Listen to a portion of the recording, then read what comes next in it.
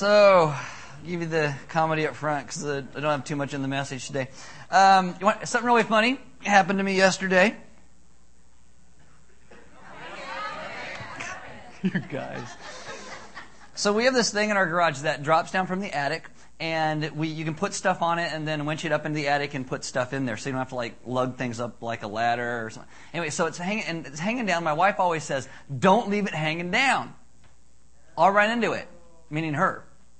So yesterday, she's looking for a faucet and she's texting me, and I'm looking at the pictures in the garage. I'm also, bam, corner. I got a gash right here. Yeah, and yesterday was like this big, and I felt like I was like a white unicorn. It was just, and I told her, and she goes,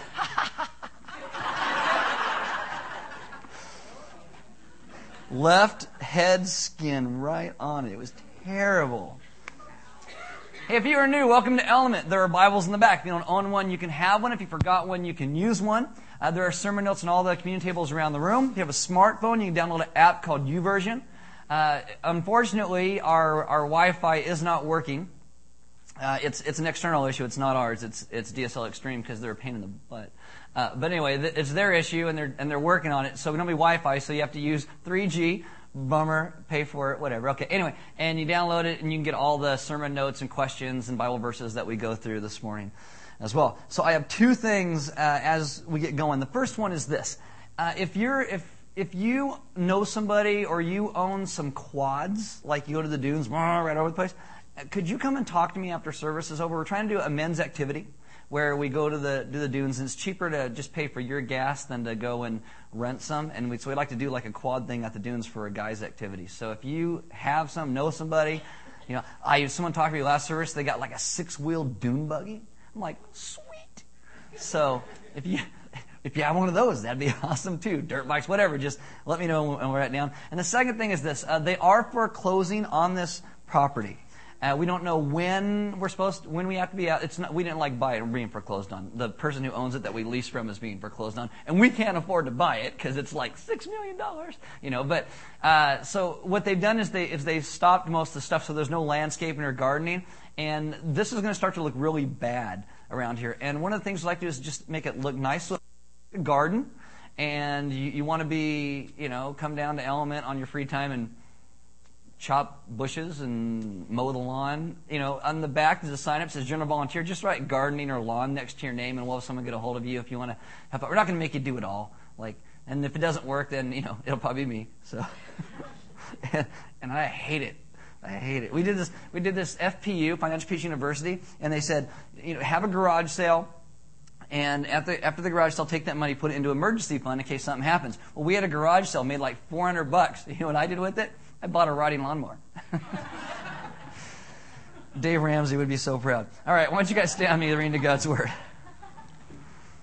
This is Lamentations chapter 3, verses 25 and 26. And it says, "The Lord is good to those whose hope is in Him, to the one who seeks Him. It is good to wait quietly for the salvation of the Lord." Let's pray.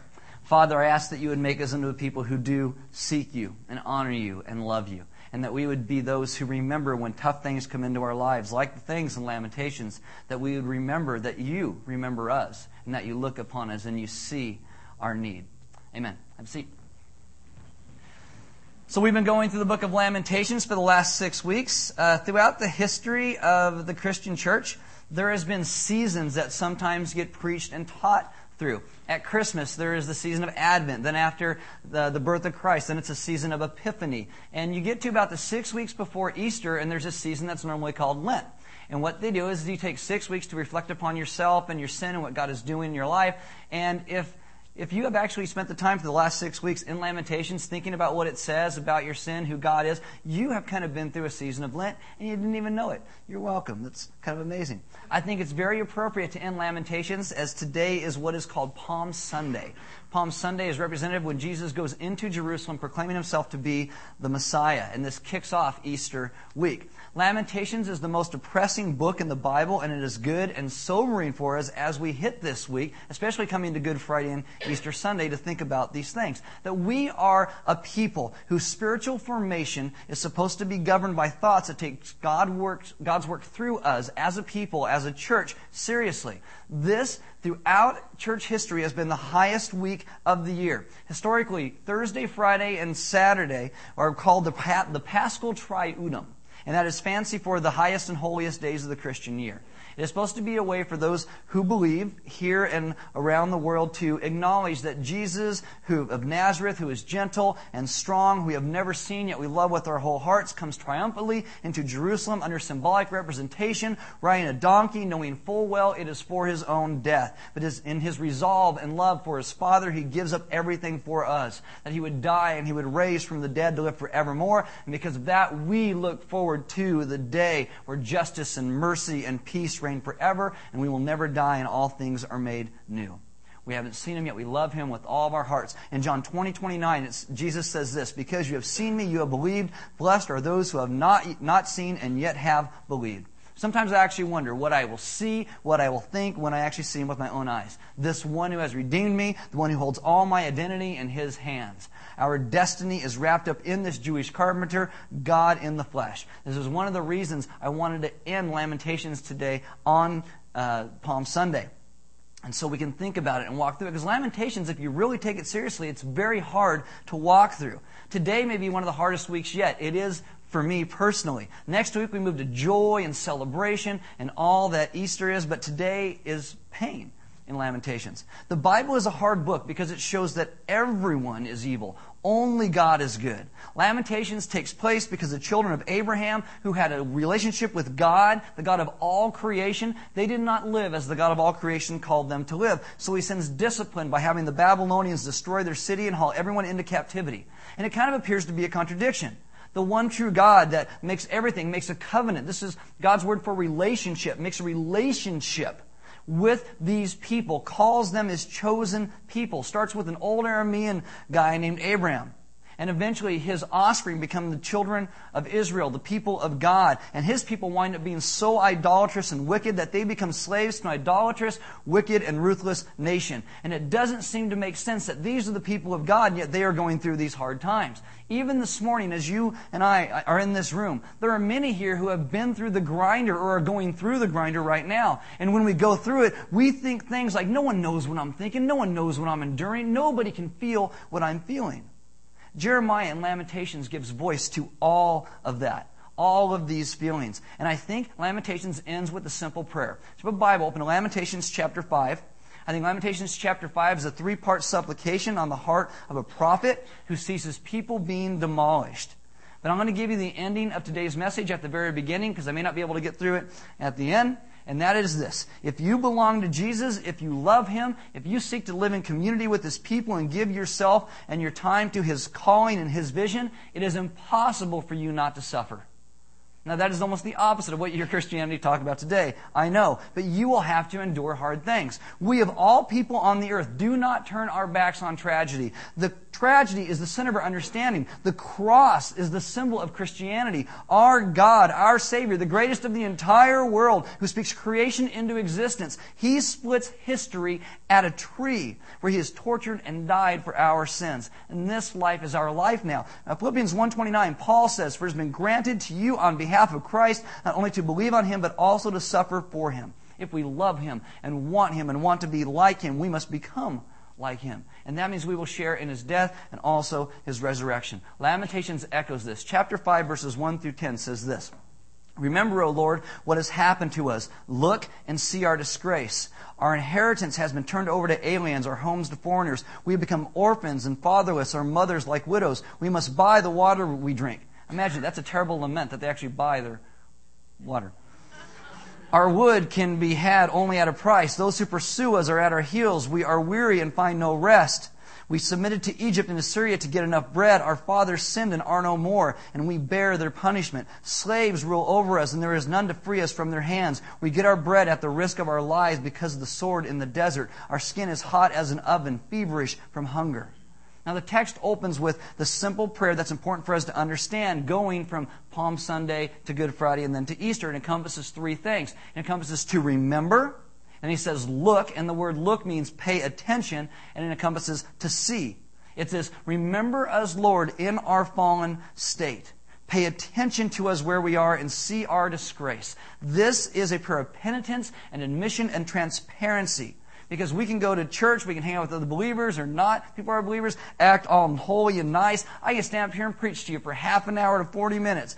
But I know my own heart, as you know your own heart, and what we have gone through in our lives. And we know that much of the pain in our own lives comes because of our own sin and what we have done. Just like what happened in Jerusalem in Lamentations. Now, I do believe that there is hope for us, for those who endure, for those who believe. And I also believe that there will be times tragedy will strike your life through no fault of your own. Pain and tragedy will come. You will experience these things in your life that you have hope to avoid. Don Davis calls this the winds of oppression. This is what Jesus experienced. But because He has gone through it, He also gives us strength to go through it as well. There is hope for us as a people. The one we believe in gives us this hope in the midst of trouble and sadness and discouragement and shame, all the things that encompass a life that is fallen and broken. In Romans 8:28, Paul says, and we know that in all things God works for the good of those who love Him, who have been called according to His purpose. Things will come into your life, and we need to realize that you were never meant to do it alone. You're meant to do it with a community of other people. You're meant to do it with Jesus in your life. You're not meant to go through life like Rambo, taking it all on, when inside you really feel like Winnie the Pooh, but you don't want anybody to actually know. I mean, Christianity is no more lies. It's real freedom. It means you can actually be healed. You can be broken, upset, fearful. Even tragedy can hit, but you don't need to run anymore.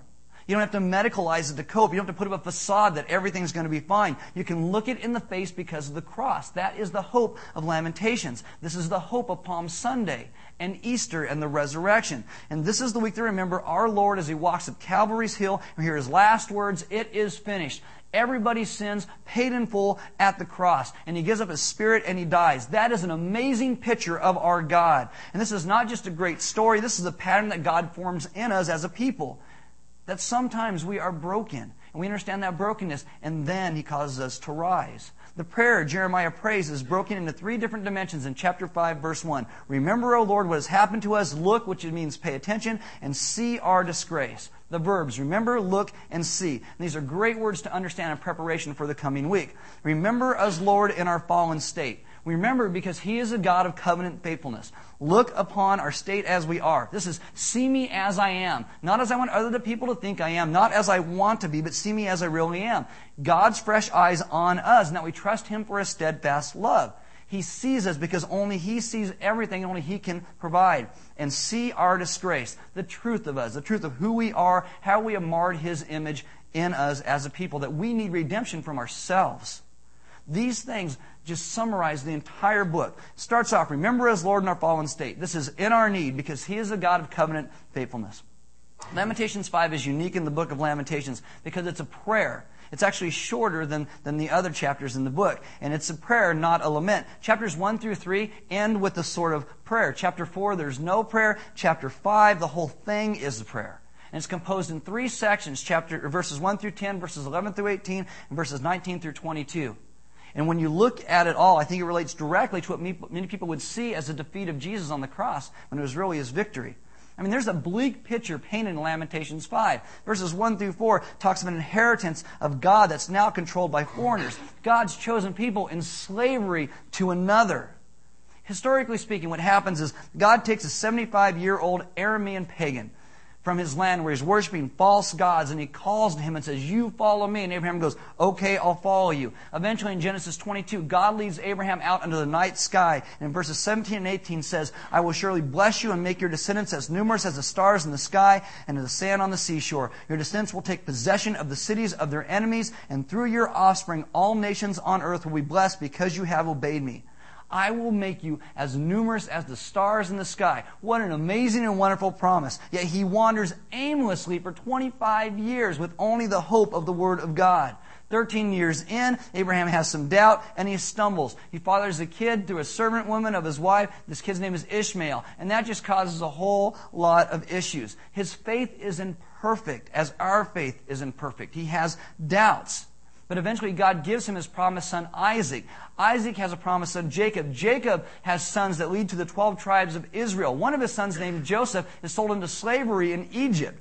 And after he's in slavery in Egypt for a while, he rises to become the second person in charge of the whole land of Egypt. When there's a huge famine, Joseph gets his family, brings them all down to take care of them. Well, while his whole family is in Egypt, they multiply.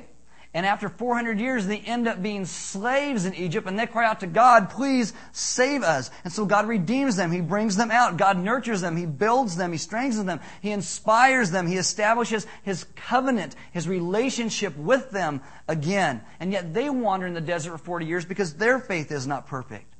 Then they finally receive their land and their promises, and God's covenant begins to come true. But eventually their kings and their people become idolatrous, disobedient, sinful, and break God's covenant, and God leads them into tragedy. Lamentations is this bleak picture of what has happened to these people. The entire population is disadvantaged and broken. They're living like orphans. They're defeated. Foreigners and enemies and persecutors rule over them. Lamentations talks in images of hunger and famine and victimization. And these are the people of God. These are the people of God. Do not think that if you claim to be a Christian, you claim the name of Jesus, that you are immune from difficulty. You are not. I want you to know that in your life you can't avoid it. If you belong to Christ, He says in John 16:33, I have told you these things so that in me you may have peace. In this world you will have trouble.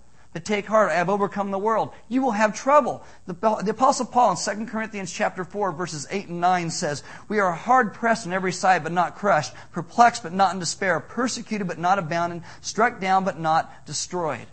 When we read this, we typically look at, oh, he's not destroyed, oh, they're not abandoned, oh, they're not in despair, oh, they're not crushed. And we overlook the words where he's struck down, he is persecuted, he's perplexed, he's hard-pressed on every side. These are not happy words. These are tough words.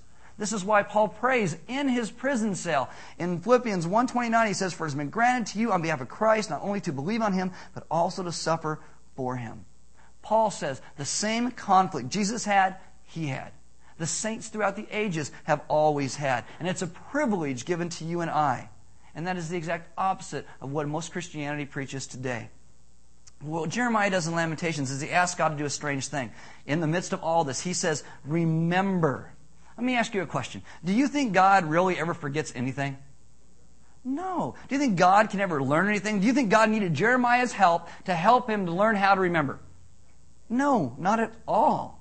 I believe Jeremiah asked God to remember in the midst of his doubt because he knows that God is a God of covenant faithfulness. He's a God who remembers His relationship with His people. Yes, God punished His people. He pulled out the belt and He spanks them. But He made a commitment that He would bring the children of Israel into the land. Jeremiah knows that. God remembers what He said. And this phrase, remember, is found throughout much of the Old Testament. In Psalm 25, 6 and 7, King David says, remember, O Lord, your great mercy and love, for they are from old. Remember not the sins of my youth and my rebellious ways. According to your love, remember me, for you are good, O Lord. Habakkuk in chapter 3, verse 2, asks God to remember His mercy in the face of His wrath. He says, I have heard of your fame. I stand in awe of your deeds, O Lord. Renew them in our day, and our time make them known. In wrath, remember mercy. Even the week of Christ's death, He's hanging on the cross. The thief is crucified next to Him. In John 23:42, the thief looks at Him and says, Jesus, remember me when you come into your kingdom. Our God is a God who allows us to remind Him of stuff. Not because He needs reminding, but because we do. We need to remember His faithfulness so we don't forget that He actually hears us. God actually likes to be reminded of things. The God of pleasure and pain, of glory and suffering, of wrath and love. He never forgets His promise. He never forgets His covenant. He has not forgotten you. God will never forget His people. Even in the destruction of Jerusalem, this does not render God's promise to His people meaningless. Because Jesus did come. God remembers. 700 years before Jesus comes, in Isaiah 49, verses 14 and 15, God is talking about Zion, and God says, but Zion said, the Lord has forsaken me, the Lord has forgotten me. And so God answers that. Can a mother forget the baby at her breast and have no compassion on the child she has born? And God says, even if that takes place, He says, though she may forget, I will not forget you. I will not forget. This is one of the most important truths you can ever know in your life. No matter how far you go, no matter how bad it gets, no matter how absent God seems, or troubled and afraid you may feel, God has not forgotten you. God has never forgotten you. Ever. He knew you in the womb. He planted you in the uterine wall. He formed your little zygote. He nudges you down the birth canal if you're a C-section, pulled out. But He sees you. He remembers that. When you are ashes in the grave and the memory of you is long faded from the earth, this God remembers you. He will never forget you. He will never leave you. Our God understands the cross, and He still delivers His Son. This God sends His Son, that we didn't even ask Him. This Son who would go to the cross, quiet resolve, before His accusers, gives us everything. And on that cross, He remembers you and I. God has not forgotten us. We are the ones who cry out, God, I can't make it. Please don't forget me. And God says, I know that. I have a friend whose sister has been racked with cancer for years. Remission, out of remission, remission, out of remission, remission. Then it's back with a vengeance. Stage 4, months to live. The family prays. They seek God. They beseech Him for sister, daughter, friend. The cancer racks her body, and she is gone. Did God forget about them or not? No, not at all.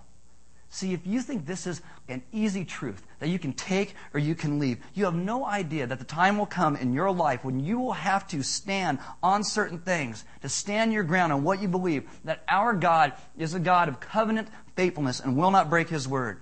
Even in the midst of a crumbling sister, even in the midst of our culture that is so easy believism and, oh, well, maybe God just forgot. Oh, God wasn't around. We reject that.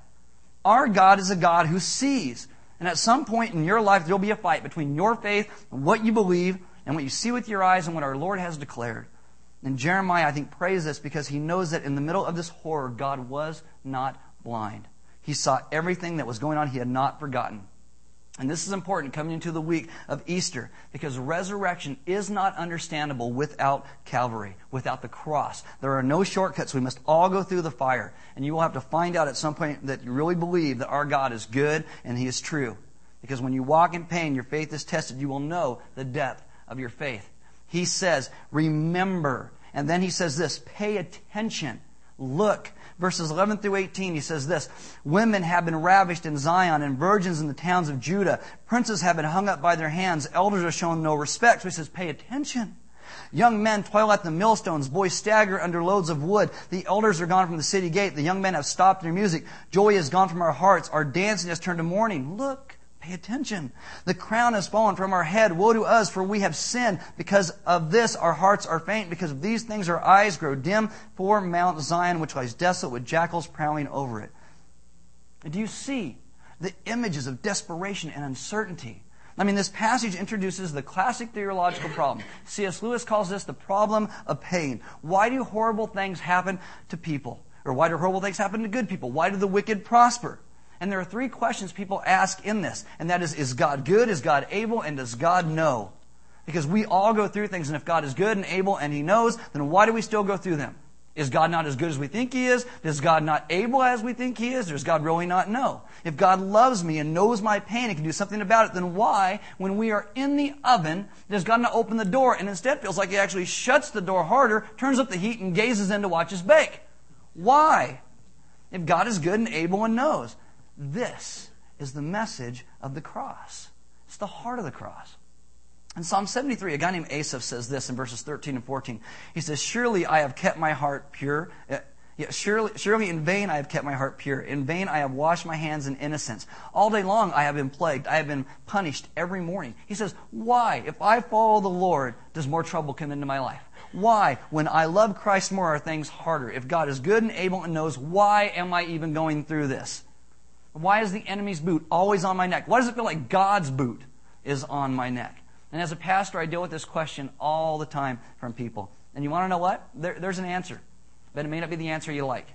The answer is this. Sometimes our God does come and He calms the storm.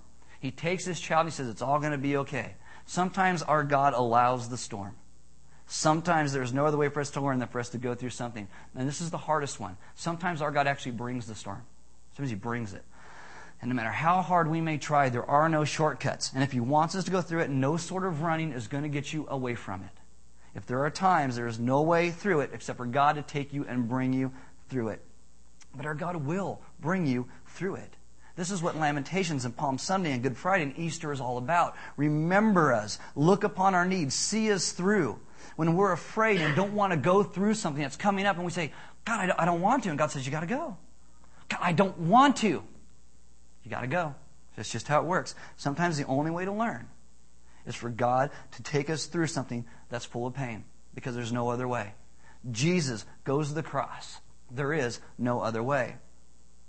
Asaph, the guy who wrote the psalm I was talking about earlier, surely in vain I've kept my heart pure, in the same psalm, in verse 26, he gets to a place and he says, my flesh and my heart may fail, but God is the strength of my heart and my portion forever.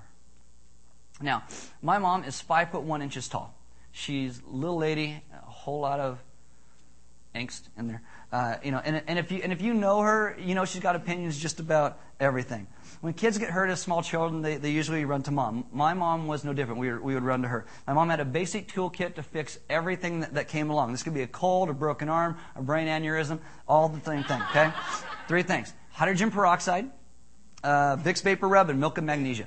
Okay? Those are the 3 things. If I had an accident and my eyeball was laying outside of my head, she'd walk over and say, Aaron, we don't have money for a new eyeball. What'd you do anyway? Pour some peroxide in it. We'll shove it back in your head and rub Vicks Vapor Rub all over it and Vicks and milk and magnesia. You'll be fine. Anybody have a mom like that? Yeah, okay, yeah, whatever. I don't know what your mom's toolkit was. That was my mom's toolkit. Now, what is important is not that remedy. The important thing is my mother. You know, when you were hurt, you ran to mom. Look at this, rub it, kiss it, make it feel better. We have a God who at times allows the pain in our lives. And we get to run to Him, and He promises to hold us and love us and walk with us and even moan and cry over us. And He won't let us go. He won't prevent you from going through the pain, but He won't leave you in the midst of it. In Lamentations 3:31 it says, for men are not cast off by the Lord forever. Though He brings grief, He will show compassion, so great is His unfailing love. This is the gospel in Lamentations. Now, the last part in chapter 5 is verses 19 through 22. It starts, remember, pay attention, and then it says, and see, that God would see us in our lost state, because He is a God of eternal sovereignty. It says, you, O Lord, reign forever. Your throne endures from generation to generation. Why do you always forget us? Why do you forsake us so long? Restore us to yourself, O Lord, that we may return. Renew our days as of old, unless you have utterly rejected us and are angry with us beyond measure. Now, you may think that's kind of depressing. This is actually a great way to bring this book to a close, and Palm Sunday to a close. As Jeremiah prays, remember us because God is faithful. He prayed for God to pay attention because He knows God is loving, and now he prays that God would see and restore, that God would see and act, that He would do something. God is in the business throughout the Scriptures of always seeing. He still sees to this day. Like Moses is placed in a little wicker basket and put in the Nile, and the mom's like, what's going to happen to my boy? And God sees him. In the New Testament, you got Paul and Silas. They're in chains in jail singing Kumbaya or something there. And God sees that. Jesus in Gethsemane, before He goes to the cross, and He's praying, and He's weeping, and He's sweating like drops of blood. And God sees that. This text tells you that our God is a God of eternal sovereignty. He remembers. He doesn't forget anything. We can petition Him to pay attention because He is faithful in His steadfast love, and He sees our state of disgrace because He is a God who is in charge of everything. And no matter how tempted we think we are to think that God is indifferent to our plight, our God shows up and He walks through it with us. Now, I'll see how this works, because last service I didn't make it through. I made everybody cry. We'll see how this... I'm going to tell you about one of the most painful things I've ever had to endure in my life. I told you this before. My wife and I have wanted to have kids for a very, very long time. We were trying for years, about 7 years into trying. I'm at lunch with these people. She's not feeling good. She goes to the doctor, and I get this call in the middle of this lunch, and she says, and she's crying on the phone, and she says, I'm pregnant. And I go, what? Say it again. No, what? And I can't think. I don't know what to do. The people across the table actually have to put me in their car and drive me to where she's at, because I'm just like, I can't think anything. And so we get ultrasounds. We buy the vitamins. I plan out the reading plan in the womb, Institute in the Christian Religion. And the kid's going to come out like a scholar before even, I'm going to read right to him the whole time. I mean, I'm going to be a daddy. This is amazing to me. And then Sunday morning arrives. It's the Lord's Day, and it's actually Father's Day. I mean, what a day. Almost. I'm going to be a dad. I mean, and my wife wakes up, and there's blood over the bed because she miscarries. This is the only time that we have known she is pregnant. Even to this day, was that time. So that Sunday morning, I get up, I give this message about God fathering us. He's a good God. I'm also leading music that morning. And the last song they sang before the message started, where it goes, you give and take away, my heart would choose to say, Lord, blessed be your name. That's the song we ended the morning with. Just by sheer coincidence of fluke. It wasn't like I show up that morning and go, oh, this would be a great song for this morning. I planned that song list like a month in advance, and that was the song we ended with. My wife's singing, she puts the mic down and walks off the stage because she can't handle it. I finished the song, and I walk off the stage, and I walk back, and I got my head in my hands. See, I don't mean to do this to you. I'm not like, oh, that's that crying pastor. I don't cry. I get out the back door, and I sit down and I say, I have devoted my life to this God. I have given this God everything. He takes my baby. He takes my boy. And I think, should I be cynical?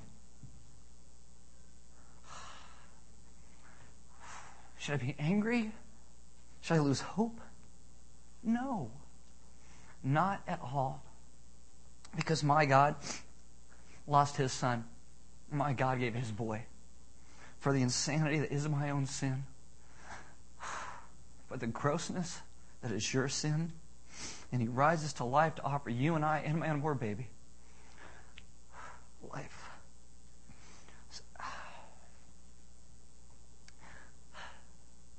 These are not just iffy truths that we spout off on a Sunday morning to say, oh, go away, you'll feel better in the pain.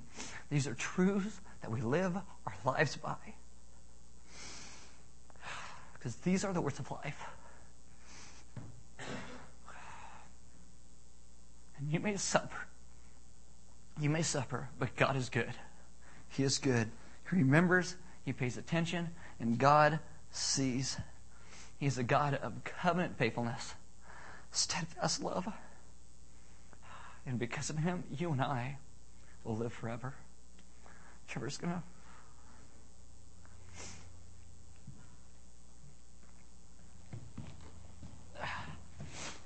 He hugged me last service.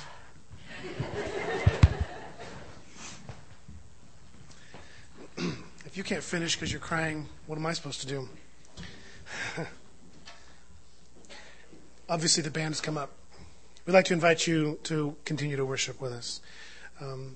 We have communion every Sunday, every week here at Element. Just coming up during the next few songs. We've got tables in the back and tables up here in the front.